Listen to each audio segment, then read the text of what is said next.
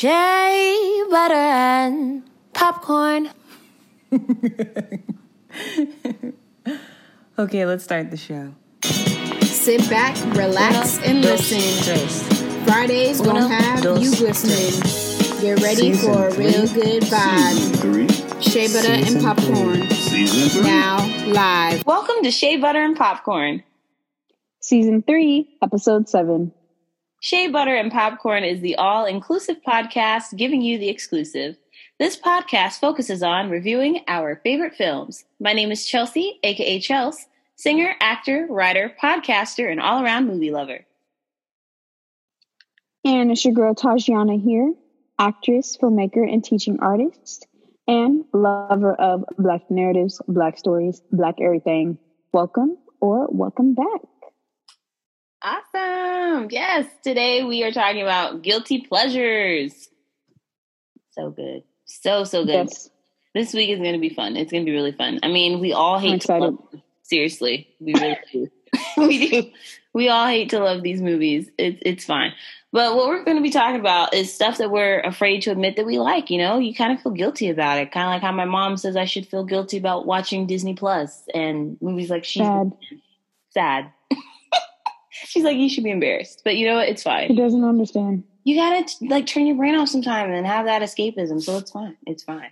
I mean, most shows and movies that are guilty pleasures are known for being slapstick, stage, cliche, and just downright cheesies. But we're gonna dive in. It's gonna be great. First up is Love Guaranteed, which is a Netflix original that came out September 2020.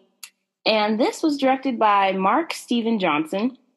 This is so cute. So after 1,000 first dates, Nick Evans, played by Damon Wayans Jr., so funny. He's a funny man. Love him. He is so hilarious. Oh my gosh. He's from these happy endings and happy together, shows like that.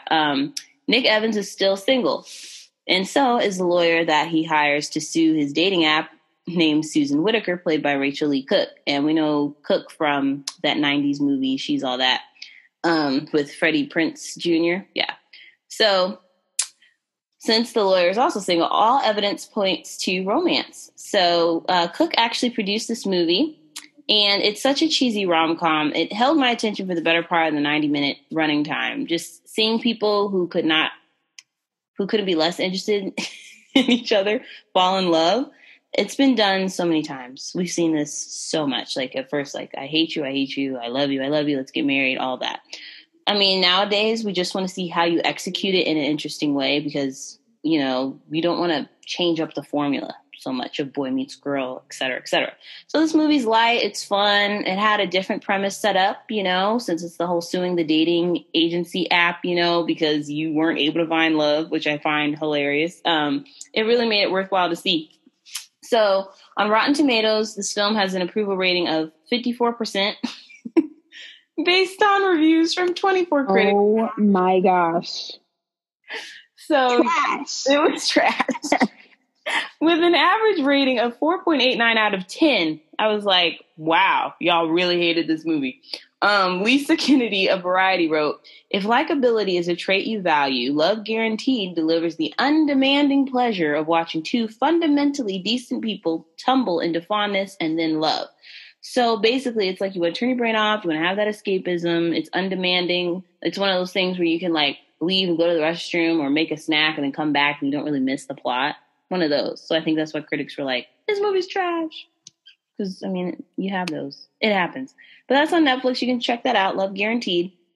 My next show, what I'm going to talk about, this TV show, wow, it's a doozy. I'm going to start off by saying my bathroom and most of my house is decked out with Parisian decor and art. Taj, you know, you've seen it. You've seen it. Yeah. It's okay. It's fine. I love it. I love it. I love Paris as a theme for interior decorating. I think that's why I was drawn to the show. Yes. Emily in Paris, y'all, had to do it. It's out on Netflix. It came out in October of 2020. And I streamed it shamelessly in one day. You know, I'm not afraid to admit it. It took me 5 hours, and I saw it on a Saturday. Yep. And I am so ready for season 2. It was directed by Darren Star. And Darren Star, he's best known for creating shows like Beverly Hills, 90210, Melrose Place, Sex and the City, and Younger. You know, we love Carrie Bradshaw, Sex and the City. Let me correct myself. I like that show. My sister loves it so much so that, like, for her birthday a couple years back, I got her the complete series box set DVD. She's like, Sex and the City. She loves it. I like the outfits, but she just loves the show, everything about it. So about Emily in Paris, you have Chicago marketing executive Emily Cooper, played by Lily Collins, who is hired to provide an American perspective at a marketing firm in Paris. And it's seriously so full of cliches. That is the breakdown. Emily can't actually speak French, and then she goes to, Paris. And so obviously it's very arrogant. It's very bold of her. That's very American of her in a sense, because it's like, who does that? You don't speak the language. But it's full of cliches like that. It's also got flack for not being diverse. I mean, of course, I know they're in Paris, but the one Black Parisian character who is her sassy coworker is like a sassy gay guy. So, that threw that in there. Emily has an Asian friend who's really wealthy, but doesn't want to go home and run the family business in China, but be a nightclub singer. I personally think that Camille, her French model friend, is the only genuine soul in the entire show. They do Camille so dirty, y'all. Seriously, that's all I'm going to say about it. I do not want to give the show away too much, but they were wrong. Her neighbor, Gabriel, played by Lucas Bravo, is a chef who she really likes, but his girlfriend is Camille. So there you go. I'm just going to leave that right there. Stream it if you would like a piece of escapism. This show got a 69% on Rotten Tomatoes. So, it fared better than Love Guaranteed. I personally love the outfits. I kept watching the show, not so much for the dialogue or anything like that. The plot was okay, but honestly, the outfits were killer. I love the fashion and stuff like that. It was one of those where it's like, this is so, like, generic, but at the same time, oui, baguette. It's like, you start speaking. I'm weak. Oui, baguette. Baguettes, croissants. Y'all, Duolingo be hitting. Sidebar. Quarantine, I've only been learning Italian and French and then trying to brush up on my Spanish in Duolingo. So that's about it. I've been trying to. So stream that if you would like. And my last film I'm going to talk about, oh my God, y'all. This is a straight up guilty pleasure. This is she's the man level, but you know what? It's fine. Dying to be a Cheerleader. It's a Lifetime original movie available on Hulu, and it came out in October 2020, directed by Tom Shell. So a high school student named Darcy becomes a murder suspect when a cheerleader is found dead in the gym showers. So, classic Lifetime. The cheer team is out to get Darcy because of her past. Her mother was an alcoholic who overdosed, and Darcy used to steal food from stores, and she started a bonfire once to keep them warm, but was charged with arson. So, yeah, they judge her for that and blame her for everything that goes wrong at the school. Darcy moves in with her rich but dim-witted aunt. Her aunt is so stupid. I was, talking to the TV. Her aunt is so dumb. I don't even know how she didn't run herself over all this time, and she's, taking care of a child. It was just so dumb. But Taylor, played by Karen Boole, is the popular girl, Queen Bee, who's out to get her and everyone else who stands in her way. I'm so serious. Taylor, this Taylor chick, ooh, I wanted to fight. I wanted to through the screen. She's a mess.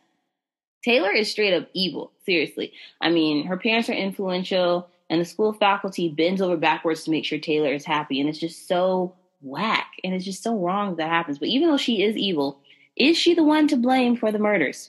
I don't want to spoil the movie. You have to watch it. But I think this one is pure Lifetime, seriously, from the acting to the melodramatic sequences, like you're watching Days of Our Lives or All My Children. Seriously, I was still on the edge of my seat. My whole family, we sat up and watched Dying to be a Cheerleader. It really fits the suspense thriller palette that we can all sometimes have, and we can satisfy it with movies like this. This movie got a 5.2 out of 10 on IMDb. So that just goes to show. But you know what? It's a guilty pleasure. It's fine. Those are my picks for this week. Taj, you let them know what yours are. I love how all of your picks have low ratings. I think it's very interesting. My sister also watches Emily in Paris, so I'm excited to see all of the fun that is this show. Oh, it's so good. I'm excited. Well, y'all. My guilty pleasures. My 3. I mean, I feel like there's so many that we have, right? But I feel like these 3 I feel like they're classics in a way, or not classics, but they're very well renowned. Yeah, I guess some classics, well renowned, but also I guess I feel guilty, not because I think that they're necessarily bad, but I feel guilty that I like them as much as I do, in spite of or in comparison of the reaction or response to these to these projects. I don't know how to explain it, but yeah, it's I think it's more of the roasting on these projects that like makes me feel bad for liking it so much, rather than me actually like liking it so much, being like guilty about that. So the first one is gonna just go straight in with a classic, The Grinch. Yes, I'm talking about the Jim Carrey version, the only version we acknowledge in this household. Well, also The Mask or anything Jim Carrey in general. I'm like a fan of this man's comedy. I'm a fan of his acting and his portrayal of these different characters. I feel like with The Grinch, I never get tired of watching it because his character is just like, I feel like any character that he plays is so outlandish. Even when he was a comedian on, In Living Color, it's always so outlandish. It's so profound, and it just makes me laugh in a way that like it makes me so excited to watch him. And the thing about it is Jim Carrey as a person is so, philosophical. He's so open-minded. He's so, out there. That it allows him to channel these different characters. I hope he's doing well.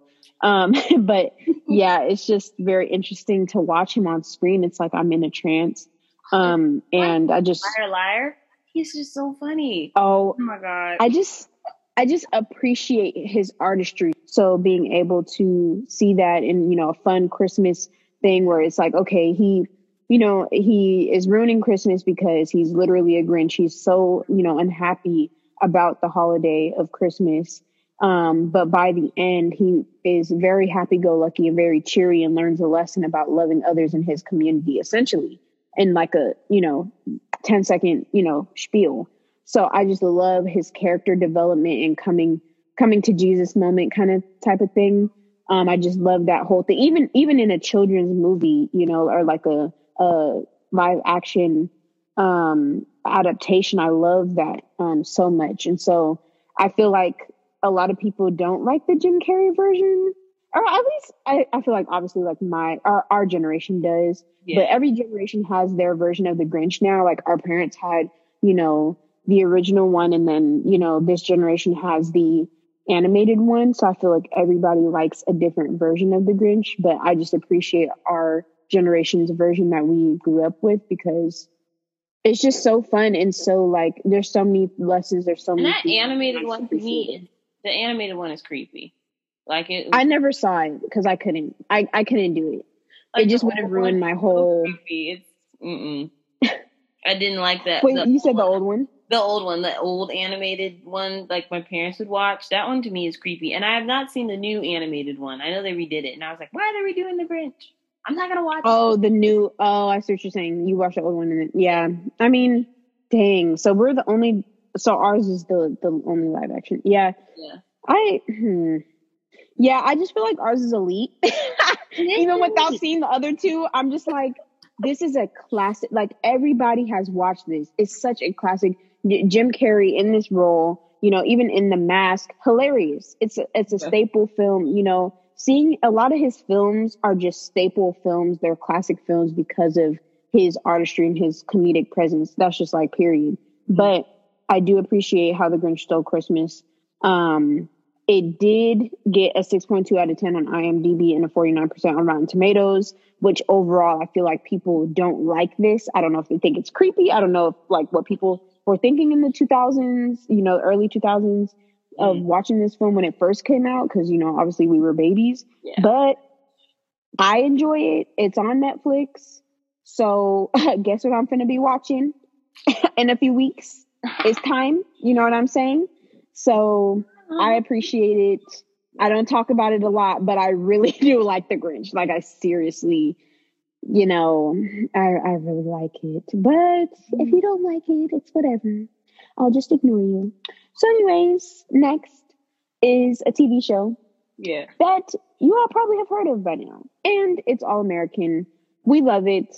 We love it, and we love it. I absolutely love this show. This is the first show on Netflix that I will say that I binged or that I watched in a fast amount of time. I don't really watch TV the way that other people watch TV in terms of like, oh, I finished the show in a day or two. I like take my time, and because just with like different life things going on, I just be like, oh, okay, I don't need to watch all episodes right now. I'll come back to it. Like, I like to digest the story. But this one, I was like watching episode after episode. I was like going through season 1, and season 2 came out. I was geeked. I appreciate All American so much. And if you don't know, it's on CW. It is a CW show. That's the network that it's on. And All American is about Spencer James, who is a rising high school football player, and he's an A student at South Crenshaw High. But when Coach Billy Baker recruits him to join his team in Beverly Hills, Spencer's mother, Grace, and his best friend, Coop, convince him it's an opportunity he has to seize. Forced to move in with Billy and his family to protect his transfer permit to Beverly, Billy's son, Jordan, who is also the starting quarterback, is less than thrilled to be sharing his father's attention or the team's spotlight. While Spencer struggles to find his footing, he makes an unlikely friend in Jordan's sister, who is struggling with her own demons. And that kind of encapsulates just season 1. There's more to it. Obviously, you got to watch the show. But I feel like it was just the actors are so strong. Daniel Ezra, Michael Evans Belling, Samantha Logan, Taye Diggs, starring Taye Diggs. Love that man. Greta, I don't know how to pronounce her last name. Onyeagu. I'm sorry, girl, if I mess up your last name. But Greta and just everybody else on this project, I feel like the cast is super strong. April Blair is the program creator, and it's a black, black leads are in the cast. And I feel like it's just a super classic, I don't know, like TV show. I feel the reason why I feel kind of guilty admitting to when I was like watching All American all the time. And I'm so excited for season 3, but because I think the story is strong. I think a lot of Black people got onto the show and was like, okay, this has a very, the storylines are very dynamic. There's so many twists and turns. But I think the characters were annoying to the point where Twitter took to it and started roasting the personas of the characters. And many people roasted them because of their presence in terms of oh, Coop is so annoying. Why you always in everybody's, why you always trying to, be in Spencer's business? Or Spencer, why you always trying to save everybody else? You can't even save yourself. Just all this different stuff. At least they're starting a conversation. I do love how they highlight Black actors and Black musicians. My song Stretch was featured in the mid-season finale. Yes. All American. Shout out to oh my gosh. I just plugged that. Stretch, Chelsea J. Stream that if you have. Shameless plug. Also, the show is on CW, which hosts the iHeartRadio Music Festival, and we're also on iHeartRadio. So if you're streaming us on iHeartRadio podcast, hello. Hello, welcome. No, period, because you guys really need to watch that episode, and you will hear Chelsea's song in the background. This is just a super proud moment. Dang, this girl's song is literally on a show. And I just think that's so amazing as a singer and as an actor for your song that you wrote, you sang, you have it produced, it goes onto a show, and you're also an actor. I feel like it's just it's just some nice, just a nice credit for your resume. It's a nice milestone in life. So shout out to Chelsea again. Congrats, sis. Thank you. That is oh my gosh. I was so geeked. She FaceTimed me. I was like, oh my God. I'm going home right now. Going home right now. Literally right when I got off work, I went straight home and watched the episode. I was so geeked. But yeah, make sure that y'all check out for that. What episode is it again? Yeah, so it's the mid-season finale. It was the one that aired in December. Yeah. Right. Yeah, y'all need to go watch. Go on Netflix. It's also, I think there's also some content about it on her Instagram. So make sure that you follow her. My Instagram as well, but on Netflix. Yeah, scroll down and definitely stream that. I love it. The show is it's just so dynamic, and it's just so it's so strong in terms of plot and character development. It's so strong, like the characters are always changing, you know. So definitely watch All American on CW when y'all get the chance, and make sure that y'all stream the mid-season finale to be able to listen to Chelsea's song Stretch. Yeah. It's great. All right, last one. Everybody knows Spider-Man Into the Spider-Verse.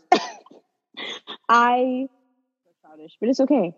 I felt like I wasn't gonna like it because I am a Spider-Man fan, and I was like, how are they gonna do another Spider-Man? I was like, can they stop?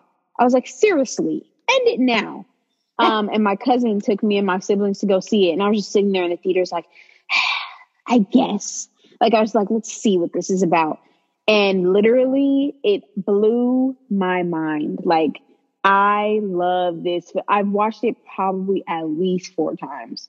And I always watch it with my siblings. So it's just like also a bonding thing, because it's like we saw it for the first time together. And then my little sister likes to put it on. She's like, okay, we're watching it again. Afro Latino Spider-Man, like that's very interesting. Shout out to Shameik Moore, who voices Miles Morales. And so the film, if you're not familiar, is about Miles Morales, and he's bitten by a radioactive spider in the subway. And he's a teen, right? So he starts to suddenly develop mysterious powers that transform him into the one and only Spider-Man. When he meets Peter Parker, of course, he soon realizes that there are many others who share his special high-flying talents. Miles must now use his newfound skills to battle the evil Kingpin, a hulking madman who can open portals to other universes and pull different versions of Spider-Man into our world. Like, what? A portal? Excuse me? I just appreciated it. I just appreciated it so much. It was so interesting. Like, I didn't know what would happen next. I just feel like it kept me on my feet. And the animation, I think, is what sold everything. It was so strong. It was so unique. Just how they juxtapose everything in terms of like, just in terms of the animations, you know, like cinematography, and just like the way that everything was put on screen. Like, there's this one scene where he's like walking up the brick wall, and the way that it looks on screen is that it's like, you know, it's at another angle. It's like tilted sideways. And then they like do the little, like, it looked like a visual comic book, if you will. So it was just like having that text, you know, like, okay, he gets hit by a bird or something, and then it's like, pow, peck, peck, peck, peck. It just like, the text just pops up on the screen, and I just loved it so much. Like, yeah. I just think it's super sweet, and I think it's super cute. And I really, really think that I feel like it's a staple, not only just like for everybody, but I feel like especially for the younger generation. I feel like this is an animated film that's one of their faves. So I definitely think that this is like, it's super inclusive and super, you know, it's just nice to see Black people in animation as well. So I appreciated it. Who doesn't love Sunflower by and Sway Lee? If you left in the dust, oh my God. And this is stuck by you. Oh my God. Listen to this. Come on. Oh my God. That song is on the soundtrack and sells that whole scene. I feel like is always played. Like, that's like, I don't know if it was in the trailer, but like, I feel like that song and that scene is always like living rent free in my brain. If you feel me, like, it's like that song is just so like warm and so fun. Right. It just fit the tone of the film so perfectly, and I just appreciated it so much. So y'all need to watch it. It's still on Netflix because they're trying to get their coin. You know what I'm saying? It's a very, very good film. Look, 97% on Rotten Tomatoes, 8.4 out of 10 on IMDb. Yeah, I mean, 93% of Google users like this movie. A lot of people really liked it. So with Reach or otherwise, I'm always teaching about the hero's journey. And this is the film that I resort to because I feel like it's such a strong example of the hero's journey in terms of like that invitation, you know, that call to action, and then the denial of like, no, this can't be happening to me. I can't be Spider-Man. What the heck? I'm normal. And then accepting it and then conquering and then going into a new life. I feel like it's such a perfect example for anybody who teaches film or just like teaches any type of storytelling. Come through Campbell, Joseph Campbell, y'all. Come on. Come on. Journey. You know, the first time I heard about that, it wasn't in acting class. Funny enough, it was actually. Oh, really? No, it wasn't. It wasn't. It was in my Humanities for the Arts class where we learned about a hero's journey. Yeah, that makes sense. Yeah, they called it Humanities for the Arts, or they could have called it. They should have called it. Feminism 101, because it was like the heroine's journey. Yeah, and they only talked about like women's rights and feminism and the hero's journey, or like the Bechdel test, and like how, you know, movies are always around a guy. If it's two girls in a movie or a girl in a movie, it can't ever just be about her. It's always a man is involved somehow. That's the Bechdel test, and like so much stuff like that, or like how Disney princesses are all designed to be with a prince in some way. So right. This is before Brave came out, y'all. But yeah. Right. Making us aware of all of these like systemic things in cinema. I love it.